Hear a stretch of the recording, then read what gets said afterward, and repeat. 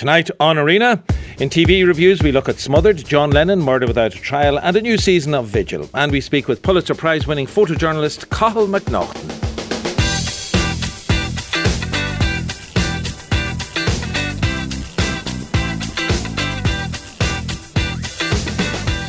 #51551 is the text. You can tweet the programme at RTE Arena. Now, TV reviews first this evening, and we have Jen Gannon and Chris Wasser in studio with me to look at what new TV series caught their attention during the week. First, we have a brand new comedy. It's called Smothered, and it comes from one of the writers of Schitt's Creek. This is Monica Heisey, and here the characters of Sammy and Tom meet on a night out at karaoke and start a no-strings-attached affair for a limited time on the condition that they will never speak to each other again after 3 weeks. Next, we have a brand new comedy about a brand new documentary, about the murder of John Lennon on December the 8th, 1980, 44 years ago. In fact, this Friday, John Lennon, Murder Without a Trial, is narrated by Kiefer Sutherland and features exclusive eyewitness interviews. And lastly, the second series of the BBC drama Vigil. Last time we saw Saran Jones, she was struggling to solve murder on a submarine. This time she enters the secret world of drone warfare to catch the killer. Jen Gannon and Chris Wasser, as I say, are with me in studio this evening. Let's start with Smothered, which begins on Sky Comedy this Thursday. I gave the basic plot there. It is a kind of a let's start a no strings attached relationship. That's what's at stake here. It is, and it's one of those things, even when I read the premise and then started watching the pilot, I was like, haven't we kind of seen this before? It felt like something like you'd vaguely have stumbled upon on Channel 4 in 2003.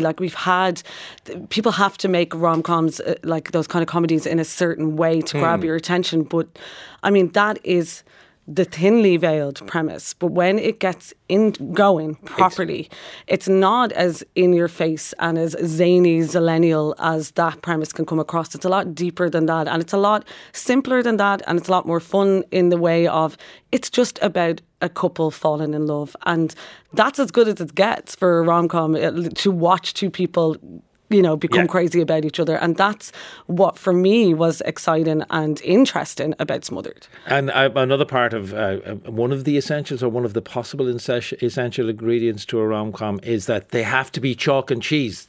Two people who are exactly the same. There's no fun watching them fall in love, Chris. Yeah, that's absolutely true. I mean, the thing with Sammy is that she's just, she's had enough of rotten ex-boyfriends and she's had enough of horrendous dating apps.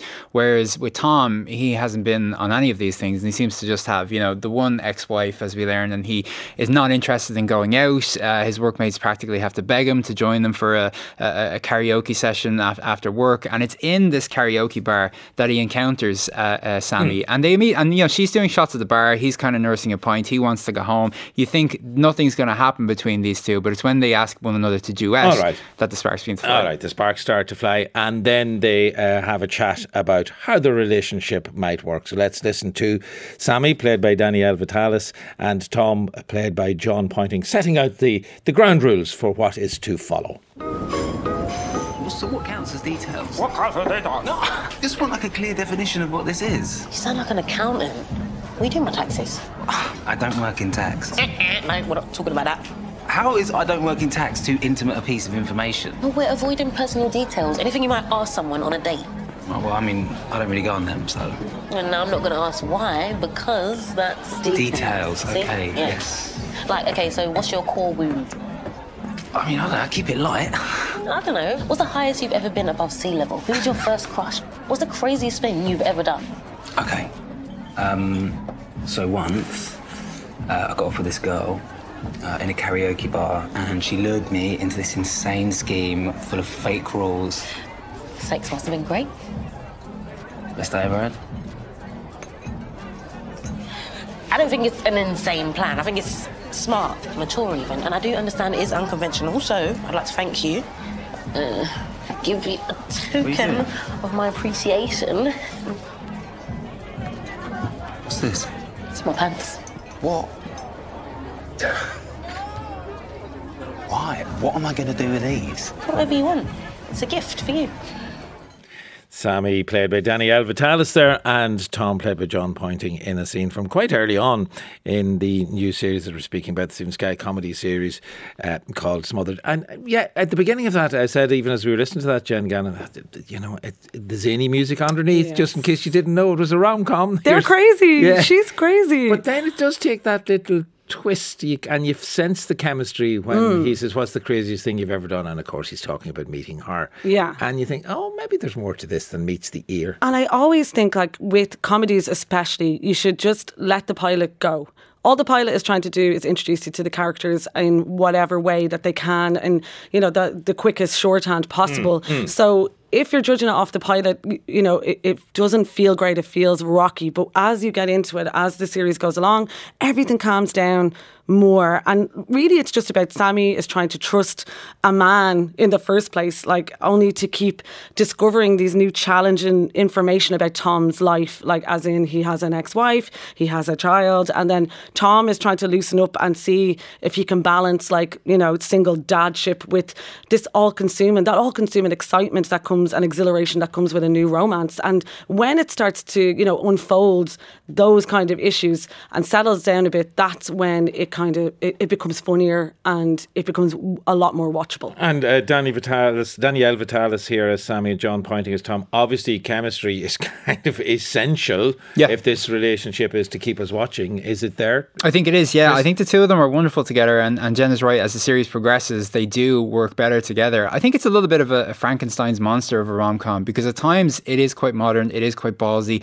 reminded me in some aspects of Catastrophe by Sharon Horgan and Rob Delaney. And Monica Heisey has been saying, that's the series co-creator, that whenever she's been telling people about the show that she's been working on, that they've said, oh, that sounds a little bit like Catastrophe. So it does have a very modern edge, but at the same time it also has something of a traditional, even at times Richard Curtis angle to it, because it does feel at times as though, look at the way this couple meets and fall in love like that. It's a bit too quick, it's a bit too kind of fantastical. And look at the quirky housemates that Sammy has. Someone's complaining about the milk, someone is after cooking up this weird meal. I thought that's a little bit like Four Weddings, it's a little bit like Notting Hill. And also, just if you think about the plot too much, and if you think about the idea that how can two people spend all of this time together over 3 weeks and not ask any personal questions or not find out anything about the other person, that just doesn't make any sense whatsoever. Saying that, but that's what rom-coms are built on. Ridiculous premises. That's what rom-coms are built on. You need the premise so that it lasts for and 6 also, episodes. I just think that those kind of secondary characters, they're the scaffolding. That who do we get there, for example? So you've a load of secondary characters. Like, I mean, you have obviously the flatmates, and one of them is played by Rebecca Lucy Taylor, who is the pop star Self-Esteem, and she kind of plays this almost dominatrix character that is living with Sammy, and she's the kind of person that is absolutely no nonsense, obviously, and also finds her new relationship with this very, quote unquote, boring young dad, like, to be, crazy to her that her friend Sammy would be with this man. So she's kind of a little bit like the fly in the ointment, but also has this great sense of self and sense of purpose. And I think, that's true to the rom-com, because, Fleabag would be nothing without the sister Claire. Even, something like Catastrophe would be nothing without, the nosy friend Fran. Like, you need those characters to sustain the rom-com, to sustain the coupling. And then you've got someone who's a massive star. Blair Underwood appears in this, who you know from LA Law and Sex and the City, and he's Sammy's dad, which I was like, I can't believe he's old enough to be Sammy's dad, but he is nearly 60 and he looks like her older brother. And we don't want to give too much away. Maybe, I'm not sure if it's given too much away to say who Aisling B is, but she's important within the story here as well. Chris? Yeah, I mean, look, they're not going to get Aisling B to just like play a walk-on role, and I won't say who she is, but look, the character of Sammy reveals a little bit too much about the relationship that she has with Tom to this Gillian character. But again, like, even though you've got someone like Aisling B kind of having a very small part in this, everyone has a very small part in this, because the best thing about it is that each episode is only 20 minutes, and I feel like this show, which is quite enjoyable, which is quite snappy and does have that chemistry between the leads, it should be held up and shown to other channels and streamers that not every comedy now has to be 40 or 45 minutes long. This is a comedy that because of its short length and because of its succinct plot, you know, the joke rate is higher. There's a likability about it. It doesn't overstay its welcome, and also it's just something that you can watch while you're getting ready for something. It's that kind of television. I found it quite enjoyable, actually. And it's completely bingeable too. Yeah. I'd watched it all in one sitting, and you definitely will just get hooked in. And given you mentioned Fleabag, any hot priests? Or is There that, is no hot priest. no hot priest. Not an essential ingredient for a rom-com just yet. Should be though. All right, so you're saying a yes to this one? Oh, Sarah? yeah, Definitely. keep going with it. I Yeah. think, you know, for people like for Christmas viewing, especially like if you're looking for something that is, you know, the thing about it is it zings along, it zips Right. along, and that's the best thing you can have for a comedy. Stars. Let's do stars. Out of 5. Out of 5, 3.5. 3.5. I think I'll go with a 4. Good, solid 4. Right, Sky Comedy is where you will find Smothered, and you'll find it there from December the 7th, which will be the day after tomorrow. Is that correct? Let us move on then to the John Lennon Murder Without a Trial. Do you know what? I think if we play the opening narration, we'll get a good sense of what the setup is here. Kiefer Sutherland is the narrator at the opening of this documentary. On the 8th of December 1980, John Lennon was murdered outside his home in New York City. All right, everybody on the other side of the street, come on. Incredibly, for a crime of this magnitude, the case never went to trial. Jury selection was supposed to begin today, but once inside the courtroom, it was clear there would be no jury trial. So the facts of what happened have never been publicly established. You see, the whole world knows who John Lennon was, and now we're trying to get our grips. We're trying to get a picture of his alleged killer. And where there's darkness, conspiracy theories have grown. These FBI files clearly reveal Lennon was considered a political threat. Steps were taken on the highest level to do something about the Lennon problem. Now, after 40 years, witnesses speak for the very first time. Time's passed. Put it on a record. I don't know. Once and done. Ultimately, it's a journey into the mind of a murderer. In the case of the assassination of a musical genius and one of the most outspoken peace campaigners the world has ever seen. Nobody's ever given peace a complete chance. Gandhi tried it, Martin Luther King tried it, but they were shot. Where there's darkness, conspiracy theories grow. He kind of lays it on with the trowel there about what we're going to get here. Do we get a whole bundle of conspiracy theories? Is it a true crime series? Is essentially, Jen? It's very serious, and it's very, yes, we understand this case, it's very tragic, obviously. It's poured over historically so much that I think, do we really need a 3-hour documentary doing this again? And it's extremely detailed. But by episode 2, when they do start kind of going into conspiracy theories about the CIA involvement and Project Monarch, and then when they bring in John Hinckley, who had the assassination attempt on Reagan, and trying to link it to Mark Chapman's obsession with Catcher in the Rye, when they were both loved Catcher in the Rye, but at the same time, it's kind of two potential dropped. assassins read Catcher in the Rye. One book, There's a popular book that was on, high school curriculum, I think, at the time.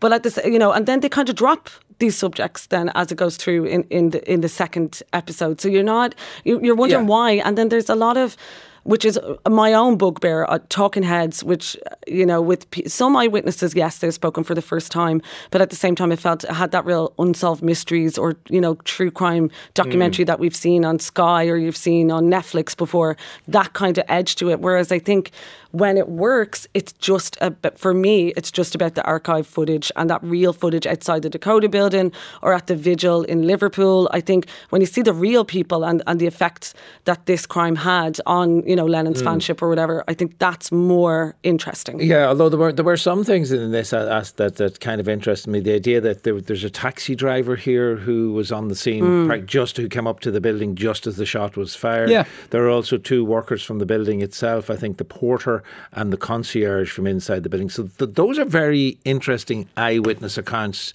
to hear, because it didn't go to trial, so therefore we didn't hear those. Yeah. I mean, it didn't go to trial because Mark Chapman, he didn't flee the scene. He stood there. He waited to be apprehended. Mystery solved. People saw him do it. He pleaded guilty, and he's still in prison. So there is no real mystery here. So you're basically spending 2 hours with director Rob Coldstream and his team looking for something that's not there. And the interviews with the eyewitnesses, you've got Jay Hastings, who was the concierge at the Dakota. You've got Joe Menny, who was the porter. You've got Richard Peterson, the New York taxi driver. They are fascinating accounts because these are people who saw this senseless crime happen. And the fact that they hadn't spoken about it before, one of the interviewees, Joe Menny, he says he just didn't want trouble. He just didn't want to go and, sit in front of a camera. And also, he didn't want to relive this traumatizing experience of having the most famous musician in the world die in your arms. He didn't want to talk about that. And you can understand that. Unfortunately, what could have been a very moving, fascinating account is just, it's kind of spoiled a little bit by this overbearing, ominous score and by Kiefer Sutherland's narration, which just seems a little bit superfluous to requirements. It doesn't really add anything to it. And going back to those conspiracies as well, that stuff really shouldn't be given any air. It just doesn't really fit in with the story and the legacy of John Lennon. It doesn't really fit in with what Mark Chapman did. He just wasn't a well man who basically murdered what he says was his idol. It just doesn't make any sense. There is, I know, evidence to show that John Lennon was considered a national threat or a threat to national security, but I mean, if Nixon's dog had looked at him funny, he would have considered the dog a threat to national security. I was going to say, I'd say you'd find there were a lot of people considered a threat to national that security. Stuff should not be in a very serious documentary. However, like Jen, you did mention this idea of the real fans and the vigil that in Liverpool and I think in New York. In New York as well. And I think there was stuff there that you did like. Yeah, I mean, I think if they had have knitted that together with narration over, like say someone like Elliot Mintz, who, was the spokesperson for John and Yoko at the time, and his recollection about Yoko at the time, I thought that was interesting. And they could have all been stitched together with narration without these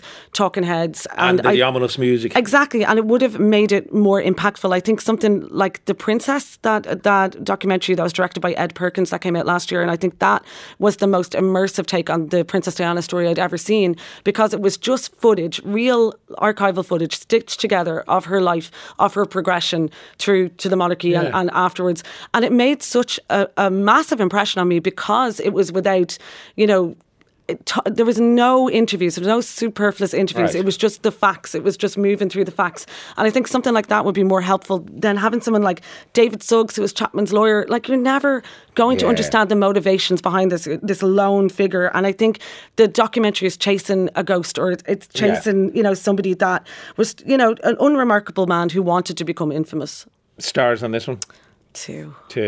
Chris? Yeah, it might be similar. I mean, Rob Coldstream, again, the director, said that he didn't want to create a sensational true crime epic. He didn't want to create something for entertainment purposes. And I think he has done that. It might have been well-intentioned, but it just made me a bit queasy at times. So I'm going to go with 2. Solid 2. Well, a measly 2 from you as well, it sounds like. And that's on Apple TV Plus from tomorrow, December the 6th, 3 episodes, as Jen and Chris have described to us there. And finally then, Vigil begins...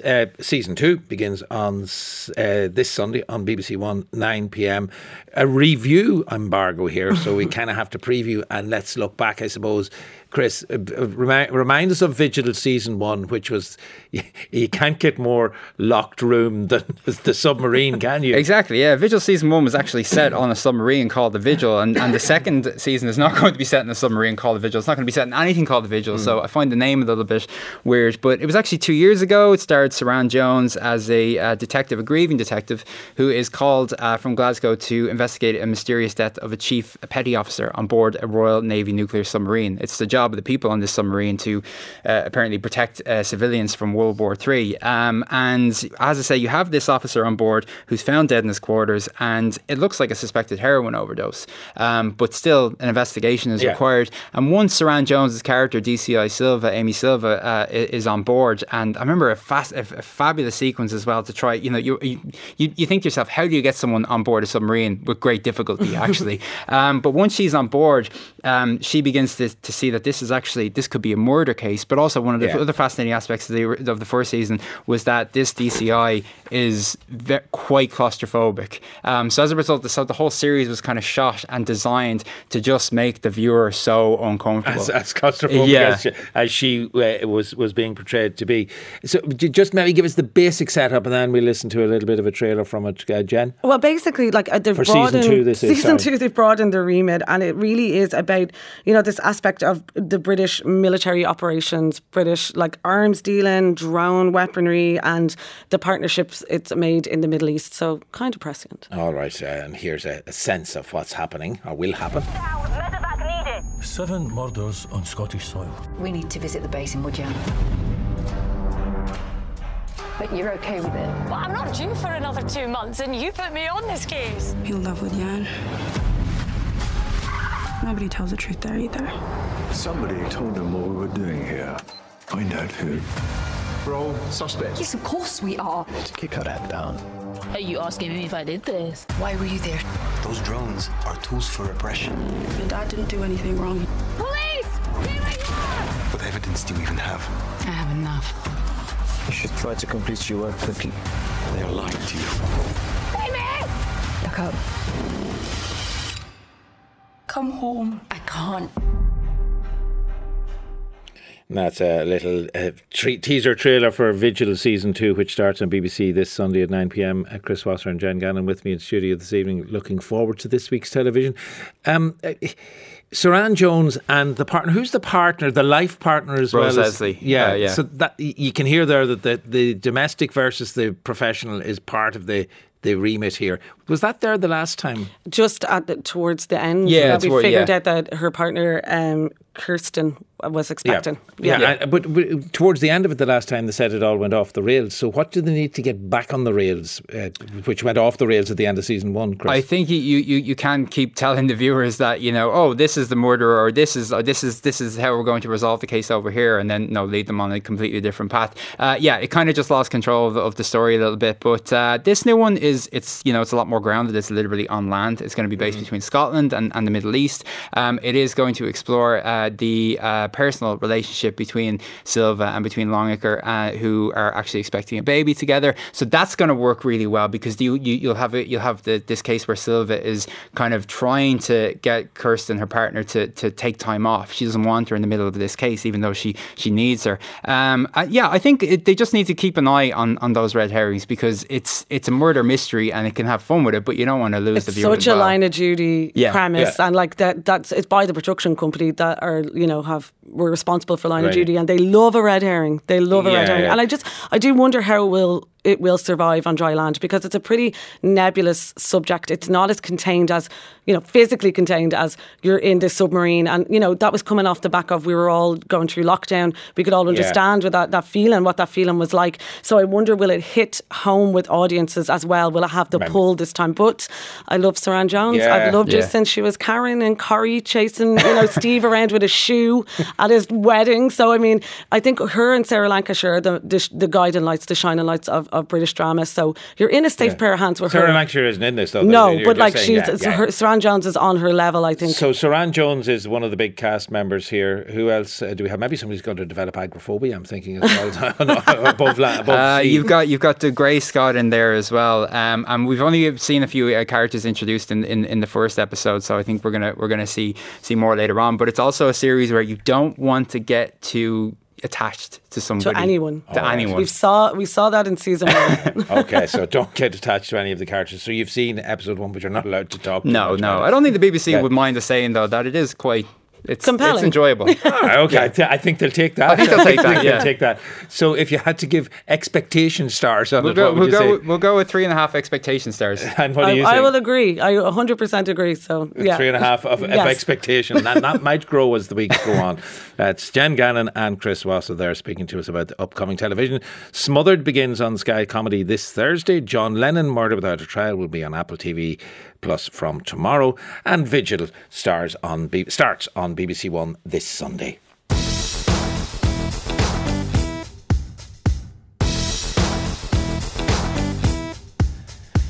In the documentary I Dream in Photos, the Pulitzer Prize-winning photojournalist Cathal McNaughton says his chosen career, you don't see the bullets.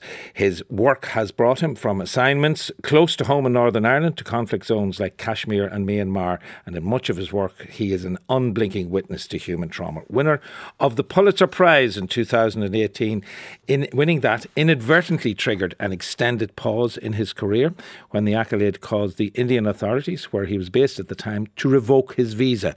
This led him to return home to Cushendall in County Antrim and gave him time to reflect on what he has borne witness to over the years. This period of time is the subject of Gary Lennon's intimate feature, which is in selected cinemas right now. It's called I Dream in Photos. I'm delighted to have Gary Lennon with me here in studio, and joining us on the line is photojournalist Cathal McNaughton. First of all, Cathal, a Pulitzer Prize winner winning a Pulitzer Prize is no mean feat, but this documentary starts with that wonderful admission that you make about dreaming in photographs. Maybe actually explain how early you and how soon in your young life you started to dream in photographs. Well, how's it going? I would say probably around the age of 19 or 20, whenever I had spent a couple of years serving my time as an apprentice photographer. The passion really turned to an obsession, and that's where everything really kicked in. And were they pleasant dreams, those early ones, dreaming in photographs? Like, how immediate was it? Were you actually seeing a still snapshot of something happening? Yeah, well, at the time I was just I was studying so many other great photographers. I was looking at their pictures all the time, and I was looking at all the, like, Time Magazine, Newsweek and everything, any journal I could find, and studying composition. And it got to the point, when I was seeing photographs in my sleep. Probably not normal for a 19-year-old boy, but yeah. Interesting, though, you're already pointing out that it was like Time Magazine and the like, Cathal. So it was photojournalism as opposed to, I suppose, if I might refer to as a more artistic side of photography. Yes, composition and light and all of those things are important in photojournalism as well. But there is an added layer into it because of the journalistic side of it. Definitely. No, I am a fan of art photography, but what captured me at the start was, the greats like Larry Burroughs and Don McCullin, where there was a story to be told. You were looking at a picture, but you were being told a story as well. Growing up in Northern Ireland, do you think that was part of that side of the career development? 100%. There's no getting away from that, because my training ground was literally the north of Ireland during the tail end of the Troubles. So that's really where I cut my teeth. So Gary, as I say, is with us in studio here as well. Cathal, how did you come across Cathal's work, Gary, and what was it that set you off to make this documentary? Because a documentary about a photographer, you've got great visuals in all of that, but they're stills. So you're going to have to find action and story elsewhere. Yeah, I'd been familiar with his work. And then when he won the Pulitzer, I became that bit more familiar with it. But then after he won it, it was a little while afterwards that there was a series of articles in newspapers. And they had these kind of cryptic titles, which, I gave up the best job in the world. And as someone who's a similar age, it'd be like me winning an Academy Award and then just walking away from my career, or, a recording artist leaving after just winning the Grammys. It didn't really make kind of sense to me. So I was intrigued by it, and that was the catalyst for how we started off and how we got in contact together. It was reaching out to him after reading those articles. And then in terms of how we were going to try and bring them to, a bit more life on screen, I think there's you often see photography documentaries and they kind of go into two styles, which are, a look back at the master's work, and you've got a series of experts, and it's a bit bland in my opinion. And then another one that has started to happening these days is they kind of throw a war photographer into a battle zone or something like that, and they follow him in the middle of things. But I thought we had something different with Cathal. I thought there was both a contemporary story and quite unique. Why would you leave in the middle of your the height of your career at a point where he could kind of get any job he wanted. And then at the same time, we were able to reflect on his art and his approach to photography. So we've kind of intercut those two narratives in the one documentary. And the other aspect I think that is important here, Cathal, is yes, you might give us the background to that revoking of your visa in India and how and why that came about. At the moment, you were presented with the Pulitzer Prize, but there's also a family story that we'll come to after that I think is an important part of this as well. Talk to us about what you were doing in India at that time when the Pulitzer Prize was won, and why you annoyed, what it was you were doing that you think annoyed the authorities there so much, Cathal. Well, basically, I was just doing my job as a journalist, and I was highlighting what was happening and is still happening in the Kashmir region of India. And after receiving the Pulitzer, then it shed a lot more light from the rest of the world on the subject, and the Indian government didn't take too kindly to this, so they decided to deal with the problem face on. And they were quite smart about things, because rather than kick me out of the country, they waited until I was out of the country, and then they wouldn't let me back in. So kudos to them for an interesting way of dealing with the issue. And you also draw, within the documentary itself, Cathal, you draw parallels to the Kashmiri situation and the situation that you grew up in Northern Ireland. Definitely. It's what drew me to Kashmir, really, because we did have a photographer based there, so there wasn't really any need for me to go there. But the story was one that intrigued me, and the fact that it was an area that had, was divided and was under what some would call an occupation. I could see a lot of similarities. And the specifics of the images that you had taken that were annoying the Indian authorities at the time. Maybe talk to us a little bit, because some of the pictures that we see from that period of time, they are absolutely heartbreaking. I'm thinking in particular of one picture. I think it's a 7 or an 8-year-old very young boy, basically a child soldier, and you draw comparisons with your own son, who was in and around the same age at the time. Yeah, well, I was photographing. I took a series of portraits, I think, which was the straw that broke the camel's back, of militants or terrorists or freedom fighters, whatever you wish to call them, and members of the security forces. And I was drawing parallels between the two and how similar they looked, with their masks and riot shields and guns and knives and whatever, and how they were all of the same age. And they were the same people, but they were just wearing different costumes and from the same areas. And there was something about that reminded me of home as well, because a lot of these guys were doing it. They had dreams and aspirations of being doctors and teachers and whatever, but whenever something like, they said basically they had no option but to fight for their own freedom. And one of the things you talk about within the documentary itself as well, Cathal, is that when you're trying to capture a moment, like at one point you're watching a riot, and obviously a riot is full of action and things being thrown and people constantly on the move. You're looking for a still moment within all of that. You talk about things actually slowing down. Just talk me through a little bit of that process, what it is you do to get that still moment in the midst of, in inverted commas, chaos.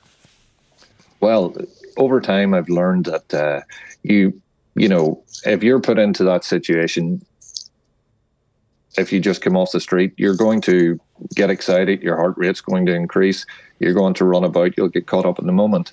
And I found early on in my career that once you get caught up in the moment and you run around and start taking pictures of everything in a haphazard way, generally whenever everything calms down and you go to look at your work, you haven't really photographed anything. You've just taken random pictures of events that were happening.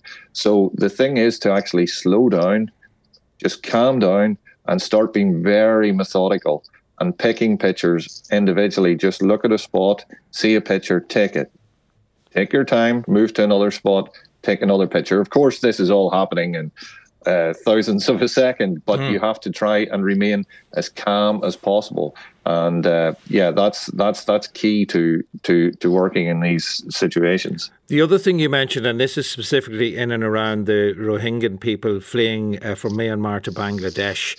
I think it was the third such essentially displacement of these people. Of course, this is happening right now, today, in many places around the world. I was struck by, you talked about the hundreds of thousands of people fleeing the country, you watching this happening, tens of thousands of children in the midst of it. And the most noticeable thing for you, or the thing that struck you most, was the silence of that movement. Yeah, well, anybody knows that if you've got children yourself, or if you're around children, you know, they're noisy. Children are noisy. They like to, when they're happy, they're noisy. When they're sad, they're noisy. They like to make noise, and they laugh and they cry. And so, you know, I wasn't expecting to hear laughter, but after 3 or 4 days, I realized there was something missing. And it was just noise of any sort. There was very little crying. There was no laughter, and there was no smiling. Just blank expressions of people that, you know, just empty shells of people walking around. And once I realized that that's what was that's the element that was missing, I couldn't unsee it. And just everywhere I looked, it just, you know, it's like you're walking around in a horror movie with the sound turned down. And it struck me then, coming back to you, Gary Lennon, director of the documentary I Dream in Photos, with me here in studio, it struck me that you picked up on that, I presume very consciously. The movie, your documentary film itself, is very silent. Yes, we hear Cathal talking, and we hear a few other voices along the way, notably Cahill's dad, and his son Dara is in there as well. But silence is a vital part of what you did in the documentary too. Yeah, I think a couple of reasons for that. The first one would maybe just to reflect Cahill's kind of contemplative stage that we find him in during the course of the documentary. And I think another reason we did it was that it allows us to see his work, and with a little bit less distraction. And it's not a loud documentary. It's not a busy documentary. But I would also think, you know, the score is both subtle and powerful, that in some respects you almost don't notice it. Yeah, it is. It is very much. It's the pictures, but of course you have some great photographs and pictures doing that work for you. I mentioned, Cathal, that there's a family aspect to this, and it's multi-generational, in that when you came home, when you were forced home from India, when the visa was revoked at the time of the awarding of the Pulitzer Prize, you came back to Cushendall. Things slowed down. There was a hiatus, but then there were family events, not least of which was your mother's illness and your father, I think, just growing older. How did that generation, and indeed being present and close to your own son again, who you had been obviously away from when you were travelling abroad at work, how do you think that has fed into the last 3 or 4 years of your life? Yeah, well, that was a key aspect of everything. It would have been enough to be dealing with the events from being kicked out of India, but then these other events made me take stock of just, you know, what I had sacrificed before, and what I needed to do now, and changes I had to make, very quickly to my life, because they were visibly disappearing in front of me. I'm referencing my mother having Alzheimer's. So it forced me into making a tough decision, but a decision that was going to be made regardless, that I had to come home and spend as much time as possible with my mum before she no longer really knew who I was. Yeah, and there's a heartbreaking moment when you describe one of those awful moments between your mum, your dad and yourself, when she doesn't know who's in the room with her. However, as I was watching it, and at one point along the way, maybe about 3/4 of the way through, you say something like, "That's it, I'm done." That fella's not done. He couldn't be done. He has too much to show us. Earlier on, you talk about you're a voice for the people who don't have a voice. You are back in action now. What brought you back into the world of photojournalism again? Excuse me. Well, excuse me. Well, one thing was the incident you were talking about with my mother, whenever she no longer recognised who it was. And then around the same time, I was approached about a role. Excuse me. Do you want to get a drink of water there? If you want to get a drink of water, and I'll talk briefly to Gary to give you a chance to get your breath back. The way the film is shot, that mixture of the still photographs from Cahill's own work, and then these just Cahill talking directly to camera. There is a simplicity about that, which again echoes the stillness of the still photograph. I guess that was in your mind, Gary. It was, and we also tried to reflect his style of photographs. The way he's got an archive of about 8,000, maybe more. And then after a while, when you're just going through this vast archive, suddenly you start recognising all of them as a very distinct style. So we tried to mirror that in the way we framed the camera, and we also then wanted to keep it simple so it wouldn't distract. But then we also then added an extra layer of these kind of verite, kind of observational scenes, especially with the family, when he was with his son, his dad. And so we tried with those combinations of techniques and styles to be able to pull his inner thoughts out from him. Well, certainly I felt I knew the man that I had no knowledge of at all previous to this documentary. I felt I knew him a lot better. So hopefully, Cahill, the throat is cleared, and I can go to my final question, which is you were talking there about that moment of your mother was part of what sent you back. You talk at another stage about the balance between empathy and being removed from the scene, because some of the pictures that you've taken are so harrowing. I can only imagine how they are imprinted in your own memory as well as any of us viewers who have seen them. What is that balance, and how do you manage to maintain that as you are on your current assignments, wherever they are? Well, it's difficult to... it's very difficult to put, to explain exactly what it is, but there's a mantra I sort of live by, and Gary's heard this a few times now, but whenever I'm taking a photo, I always think to myself, what would my mother think if she was here? And so if I am happy with how I am acting and reacting to the subject, and then that's how I'm able to sleep at night, basically. Yeah. And you're telling their story, but you're telling it visually. Cahill, thanks so much for being with us tonight, and continued success. Hope that all is well with your family in these difficult times as well. And thanks also to Gary Lennon for being with us this evening. I Dream in Photos is in selected cinemas now, and it will be part of our film reviews on Thursday night's programme.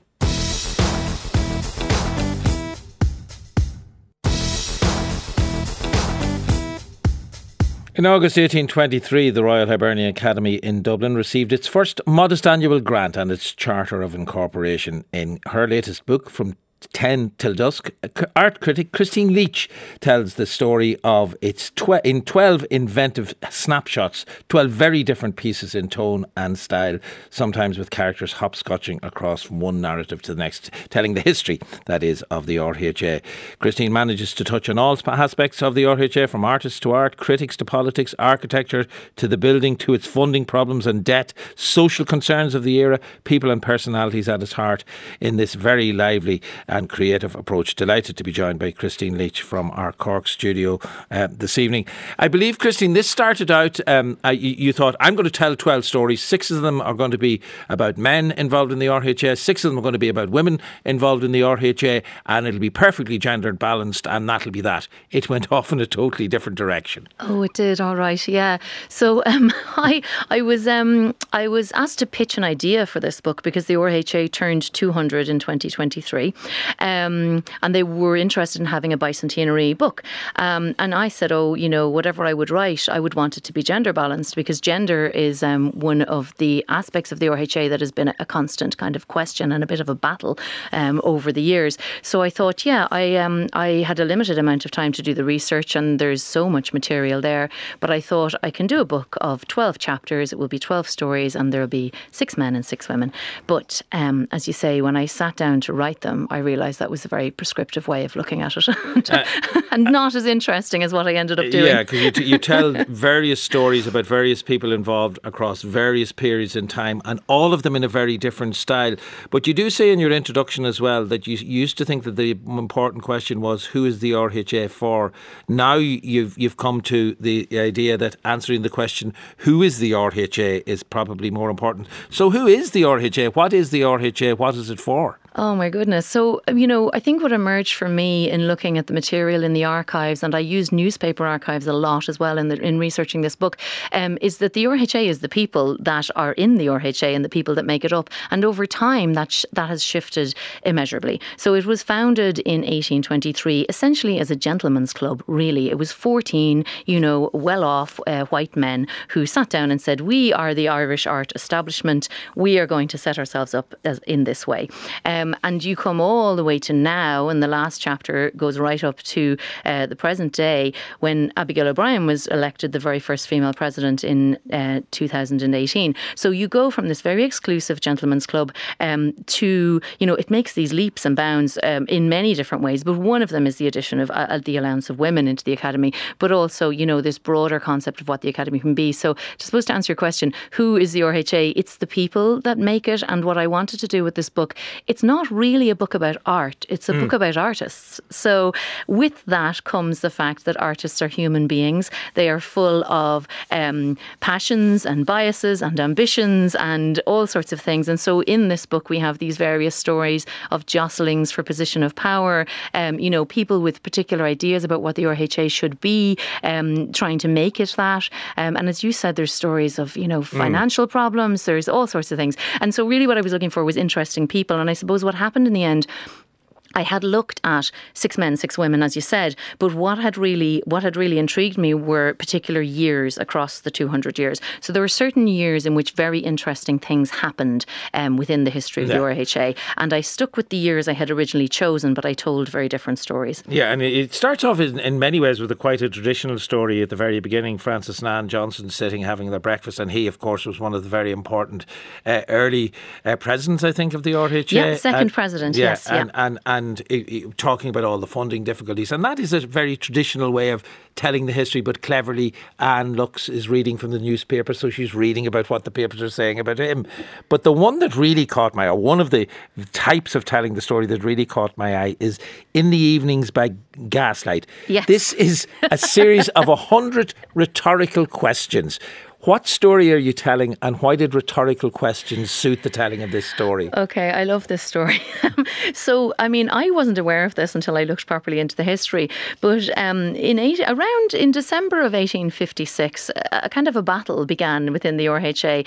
And by all accounts, there had been mismanagement of the money up to this point. And the RHA had suffered very badly post-famine as well. So, things weren't going well. And essentially what happened in 1857 is the RHA ended up with 2 competing presidents, with 2 competing secretaries who were backing the 2 presidents. And this huge row between the 2 parties played out in the newspapers. And the language and the affront is just really, really funny and amusing. And you have this very strong personality of Michelangelo Hayes. So he was the secretary. He was backing Martin Cregan for president. And we had George Petrie, who was the other president. And basically they were doing things like, excluding. So Petrie was excluded on this small little bylaw, which was that he hadn't exhibited for 2 years, but also because he was a watercolour painter, and you were meant to be an oil painter to be part of the RHA. So there's all of these things. So the reason I took this idea of asking only questions was, if you tell that story in a very sort of fact-based way. It becomes a very dry historical story, but in fact it's a story about personalities, very strong personalities. And so that chapter is just really me in an almost schoolmarmish way saying, Michelangelo Hayes, what were you up to? You know? But there's also the tone of it. There's a touch of the courtroom drama about it, and the archness of a barrister, perhaps, a barrister who has oratorical flourishes. Well, Let me ask you about another story, though, within the book that I thought was very clever as well. They Will Not Mix is a short story about William Osborne, and his sister Violet. This is set in 1893, and this is just one of the stories that touches on the whole gender issue. That's right. This is actually one of my favourite chapters of the book.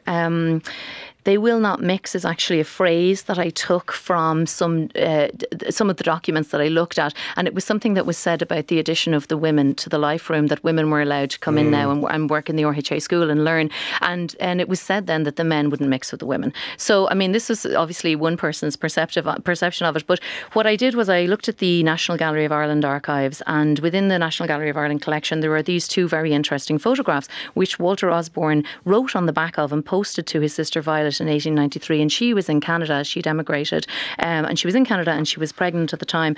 And this chapter really imagines a conversation between the two of them that he's writing to his sister and she's away. In the National Gallery of Ireland collection there are also some sketches by Violet Osborne, which you can still, all of these archives are digitised, so it's very easy for anybody to look up. The material in the book hopefully will send people to the archives because you can look all of this up. But that story for me was a story about love between a brother and a sister. He was significantly older than her, and of course his family ended up minding her daughter Violet, who people may recognise from many of his paintings. She's the baby in so many of his paintings. One final question. Physician, heal thyself is a phrase that is often used. Criticise thyself. Tell me about the Dear Dorothy chapter. Dear Dorothy. Okay, so, you know, I suppose my practice is as an art critic, and I've been writing for more than 20 years about art, and particularly in newspapers, so writing for the Sunday Times, and Dorothy Walker was a Sunday Times art critic too. This chapter, which is chapter 9, it's set in 1997, and in 1997 the RHA asked a group of newspaper art critics to select their ideal academy, to invite people in to show their work. So this chapter imagines a letter to Dorothy, so it's called Dear Dorothy, and it's an imagined conversation that I'm having with her, but it includes reviews of all of the annual exhibitions throughout the 200 years. It's very clever, and as are some of the other chapters, many of the other chapters as well. It's a wonderful way to tell the history, and congratulations Thank you. on the book indeed. That's Christine Leach from 10 Till Dusk, published by the Royal Hibernian Academy of Arts. And just as we finish up, the winner of the 2023 Turner Prize has just been announced. Jessie Darling. Darling's sculptures and drawings explore identity, suitably enough given what we were just discussing, through gender, sexuality, disability, love and compassion. That's Jessie Darling, winner of the 2023 Turner Prize. And that is our lot for this Tuesday evening. Leah Murphy and Niall Fitzmaurice were the researchers. Ollie Hamilton was the broadcast coordinator. Mark McGrath was on sound this evening, and tonight's programme produced by Kay Sheehy. Talk to you tomorrow night once again, 7 o'clock here on RTE Radio 1. John Creedon will be with you after the news.